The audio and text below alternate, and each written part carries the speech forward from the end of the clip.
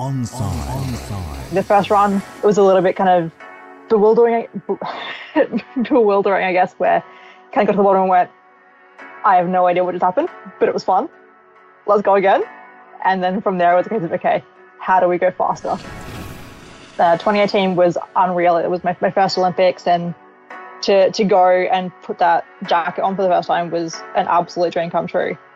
But this time around, I feel like it's about achieving my potential and just seeing just what I can do on a sled. It's not hard to transpose across into bobsleigh. As most of the other Winter Olympic disciplines, you wouldn't have a chance in hell. But for bobsleigh, then it's relatively easy for a track and field athlete to do it. The more we can include people with disabilities in every single area of our life, I think the better off that our society will be, and the better off those people with disabilities will be.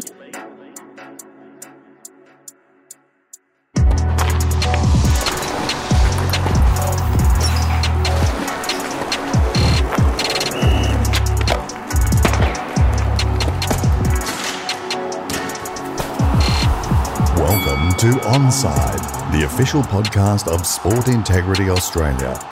Our mission is to protect the integrity of sport and the health and welfare of those who participate in Australian sport. Hello and welcome to Sport Integrity Australia's Clean and Gold podcast in the lead up to the Winter Olympics and Paralympics in Beijing. Well, 44 athletes have been selected to compete at the Winter Olympics in China. On this episode of Clean and Gold, we'll be joined by Winter Olympian Jackie Narracott, her uncle Paul, who competed in both the Summer and Winter Olympic Games, and six-time Winter Paralympic gold medalist Michael Milton. All that coming up in just a moment. Well, Jackie Narracott is competing in her second Winter Olympics. Jackie is competing in the skeleton. She switched from track and field in 2012, and Jackie heads into the Winter Olympics as one of the favourites for gold, after becoming the first Australian to win the skeleton at a World Cup in St. Moritz. Jackie joins us now on the Clean and Gold podcast. And Jackie, you must be brimming with confidence after winning in St. Moritz, heading into the Winter Olympic Games. Oh, yeah, it's coming off St. Moritz is fantastic. To actually have that concrete performance in front of me, like, I've always known I could do it. Now I've got that concrete evidence to go, yeah, okay, I'm not crazy. We can actually do this, which is nice. Because your previous best had been about seventh, yet you broke the track record. What was the difference, do you think? I think it was just a case of everything came together, right time, right place. I was in a super relaxed and happy headspace leading into that week, actually that entire week. So it was just fun. It was perfect St. Moritz, and it was just one of those weeks where everything worked. Can you tell us about skeleton? Because you took it up in 2012. You competed in your first World Cup in 2014 after being a track and field athlete, running in the 100, 200, triple jump and long jump. You made the conversion to skeleton. Can you tell us about it and what it was like when you first took it up? Cool. Okay, so for those who don't know, skeleton is basically a sport where you take an iced water slide and a heavy boogie board, take a running start and dive down that thing head first without any brakes at about 140 k an hour, all around North America and Europe. When I first tried it, I was in the US, in upstate New York, and they threw us down from halfway down the track with the instructions of lie there, don't move. And it was just so much fun from the beginning. The first run, it was a little bit kind of bewildering, I guess, where kind of got to the bottom and went, I have no idea what just happened, but it was fun. Let's go again. And then from there, it was a case of, okay, how do we go faster? So the aim, I guess, is to get as much speed as possible before you hit the track. And because you have been a track and field athlete, you're able to get that leg speed. Is that the theory behind it? Yeah, pretty much. So any athlete from a power background, so whether that's track and field, whether that's rugby, gymnastics is another good one as well, then you can transfer that power particularly into a good start and get you off and running. So how do you train for it, given it happens so quickly?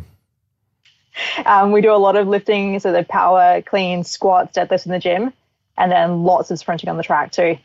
And if you're fortunate enough to live in a country where it has a push track, so then you can actually practice the first 50 meters either on a tartan push track or on an ice one, ideally. It's over pretty quickly, isn't it? Yeah, it is. The start's about 5.5 seconds, but the whole run can be anywhere between 52 seconds, I think is the quickest, up to kind of 109. So your position as you hit the track, I guess that's very important, isn't it, to get the most speed as possible once you get going? Yeah, so the start has a crest in it, and the idea is to push yourself to run downhill. There's a sweet spot where those last couple of steps are really fast and powerful and give you that nice big velocity push going down the track. Or if you run a couple of steps too far, you actually start braking and then you slow yourself down. Is there a certain amount of danger involved? I mean, we are going head first at 140k an hour, so yeah, there is. But in terms of comparison to a few of the other Winter Olympic sports, I think we're doing all right. Okay. Can you tell us about, I guess, your desire to compete for Australia? Because you've already competed for Australia at one Winter Olympics so far. Does it feel different this time around? It does. I feel like I'm in a much better position to perform this time around. 2018 was unreal. It was my first Olympics, and to go and put that jacket on for the first time was an absolute dream come true. But this time around, I feel like it's about achieving my potential and just seeing just what I can do on a sled.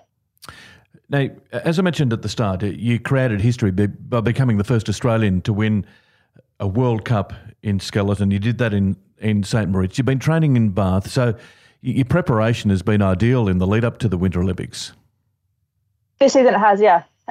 It's been a fairly normal World Cup season for us, which has been a nice change after last season, which definitely wasn't for me at least. It's all coming together at the right time. Well, tell us, has it always been a dream to compete at the Olympic Games? Because I did read that you had hoped to compete at the Summer Olympics. That didn't turn out, but now the Winter Olympics, heading off to your second one. Was it always your desire to compete at the Olympics and suddenly it changed? Oh, yeah. From the second, I think I was 10, when the Sydney Olympics happened, that was what really lit that fire inside me that was like, okay, I'm going to be an Olympian. I'm going to be an athlete. I don't care how I get there. Initially, I definitely wanted to be a sprinter and have my heart set on going to the Summer Olympics with trying to go in the footsteps of Uncle Paul. Yep. And then I kind of realized about 16 that I wasn't fast enough. I wasn't jumping far enough, that wasn't really going to happen. So then it was a case of, okay, what other sports can I try? And how else can I make this dream come true? You mentioned there, Paul, of course, Paul Narracott competed at both the Winter and Summer Olympics. An incredible sprinter, broke 10 seconds at one stage in his career, beat Carl Lewis, 1984. So what a pedigree, and then competed at the Winter Olympic Games in Albertville. Do you sort of, I guess, look up to him? Has he been an inspiration to you to say, well, listen, I can do what Uncle Paul did? Oh, definitely. I've always wanted to follow in his footsteps and emulate what he did. Hopefully go one better and actually get a medal, but that is going to be an incredibly difficult task. So to get to Olympics and also create history like he did is pretty cool. Given that everybody seems to compete all over the world at different events, is there a sense of camaraderie within the team? Yeah, I think so. That's one thing that I love about our Winter Olympic team, because it is a little bit on the smaller side, especially compared to our summer team. Then once we get there, everyone just gets behind each other. And in Pyeongchang, it was such an awesome place to be. Everyone from the second you got to that village was behind you, and it's so nice. And thankfully, that seems to have continued after 2018, and even now, we're constantly messaging each other, going like, "Yes, awesome result! That's unreal." Yep. So it's nice to know that no matter where you are in the world, people from home are watching. And of course, you've got the spectre of COVID heading over these Winter Olympic Games. Does that make you nervous to a certain degree?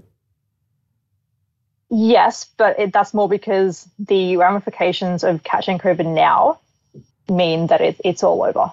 And we've come so far. We are so close. For it all to go wrong now from something silly is like that's heartbreaking to think that could possibly happen. So you've had to take special precautions, I would imagine, to make sure that you don't catch COVID, and that would effectively rule you out of the Winter Olympic team. So you've taken special precautions? Yeah, so the entire World Cup season, we were being tested twice a week, sometimes 3 times a week, depending on how many COVID cases there were on the World Cup circuit. And then after St. Moritz, we drove home to the UK. And since then, we've just been trying to avoid absolutely everybody because COVID's kind of rampant over here right now. And it's just a case of getting food delivered, making sure we're not touching anything, not seeing anyone until we get to China. Well, good luck, Jackie. We're right behind you and just can't wait to watch you in the skeleton. It's going to be fantastic. And thanks very much for joining us on Onside. Thanks for having me. Thank you, Jackie. You're listening to Onside, the official podcast of Sport Integrity Australia. Well, joining us now on the Clean and Gold podcast is Paul Narracott, Jackie's uncle. Paul became the first Australian to compete at both the Summer and Winter Olympics. He was a sprinter at the 1984 LA Summer Olympic Games, then a member of the bobsleigh team at the 1992 Albertville Winter Olympic Games. And Paul, we've just heard from Jackie. She says you inspired her. She's now going to her second Winter Olympics. It must give you a sense of satisfaction to see her doing so well. Oh, immensely. We're immensely proud of what Jackie's doing and so thrilled for her that things are coming together for her. So it's nice of her to say that I was her inspiration, but if I managed to just open her eyes to the fact that there are sporting opportunities other than the mainstream sports that you see all the time. I mean, at the moment we've got the Australian Open on, the tennis players, and there's the women's test match happening here in Monaco. So they're the mainstream Australian sports, but there's a lot of other ones out there. And if you aspire to maybe being an elite level sportsman and your skill sets maybe not quite fit into those mainstream sports, there's lots of others out there for you to try, particularly the winter sports. Well, how did you get started in bobsleigh? Oh, by pure chance. I was just trying to keep fit. I was at the AIS and the bobsleigh team was coming into the AIS for a training camp. These people were in the gym and, just a casual chat. And I thought, well, gee whiz, you live once. I'd always watched these sports on television, as probably most Australians do, thinking that you're never ever going to get a chance to do them. So you either take opportunities or you don't. And I thought I'd have a crack. And it wasn't easy. It wasn't always. Most of the time, it was the competing part of it's fantastic. There's always lots of politics in these sports, but you just got to put up with those rough bits and enjoy the sport. It must have been strange, though, landlocked in Canberra, suddenly talking about the Winter Olympics in bobsleigh. How do you prepare for something like that? Well, for the event that I was in, the discipline of bobsleigh, I was just a brakeman. So it's not difficult at all right? So really, your training is essentially what you'd be doing as a track and field athlete, a track and field sprinter or a jumper. So it was nothing out of the box for me to do. The actual skill set that you need to do is pretty easy.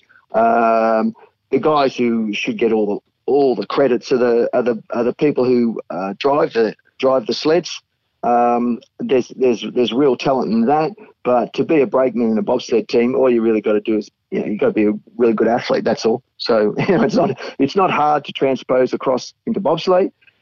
As most of the other Winter Olympic disciplines, you wouldn't have a chance in hell. You want to be a figure skater, well, you're starting on the ice as soon as you can walk, basically. And for lots of the other things, cross country skiing and all, you couldn't do it. But for bobsleigh, then it's relatively easy for a track and field athlete to do it. Yes, talking to Jackie, of course, she's in the skeleton, and it's an incredible thrill. She said it's just an amazing experience to go down head first at such a speed. Well, I would say to anyone, if you ever get a chance to take what they call a tourist ride down in a bobsleigh, or probably not going to go down as a tourist on a luge or a skeleton run, but if you ever do, you want to have a go because it's magnificent fun. I mean, Jackie makes it look easy because she's really, really good at it. But when she first started, she'd be ping-ponging off the edges, off the walls. But that's what you do. But it is the speed element of it all, and the thrill that you get. I guess it must probably, like, you know, people who surf a lot, the adrenaline rush they get off as they come off a wave. You know, they feel the force of that wave throwing them down the face of it. I imagine it's analogous to that. Yes, I guess with Jackie, have you taken a close interest in her career as a Winter Olympian? Have I? Yes. Oh, yeah, we do. It's tremendous now with technology.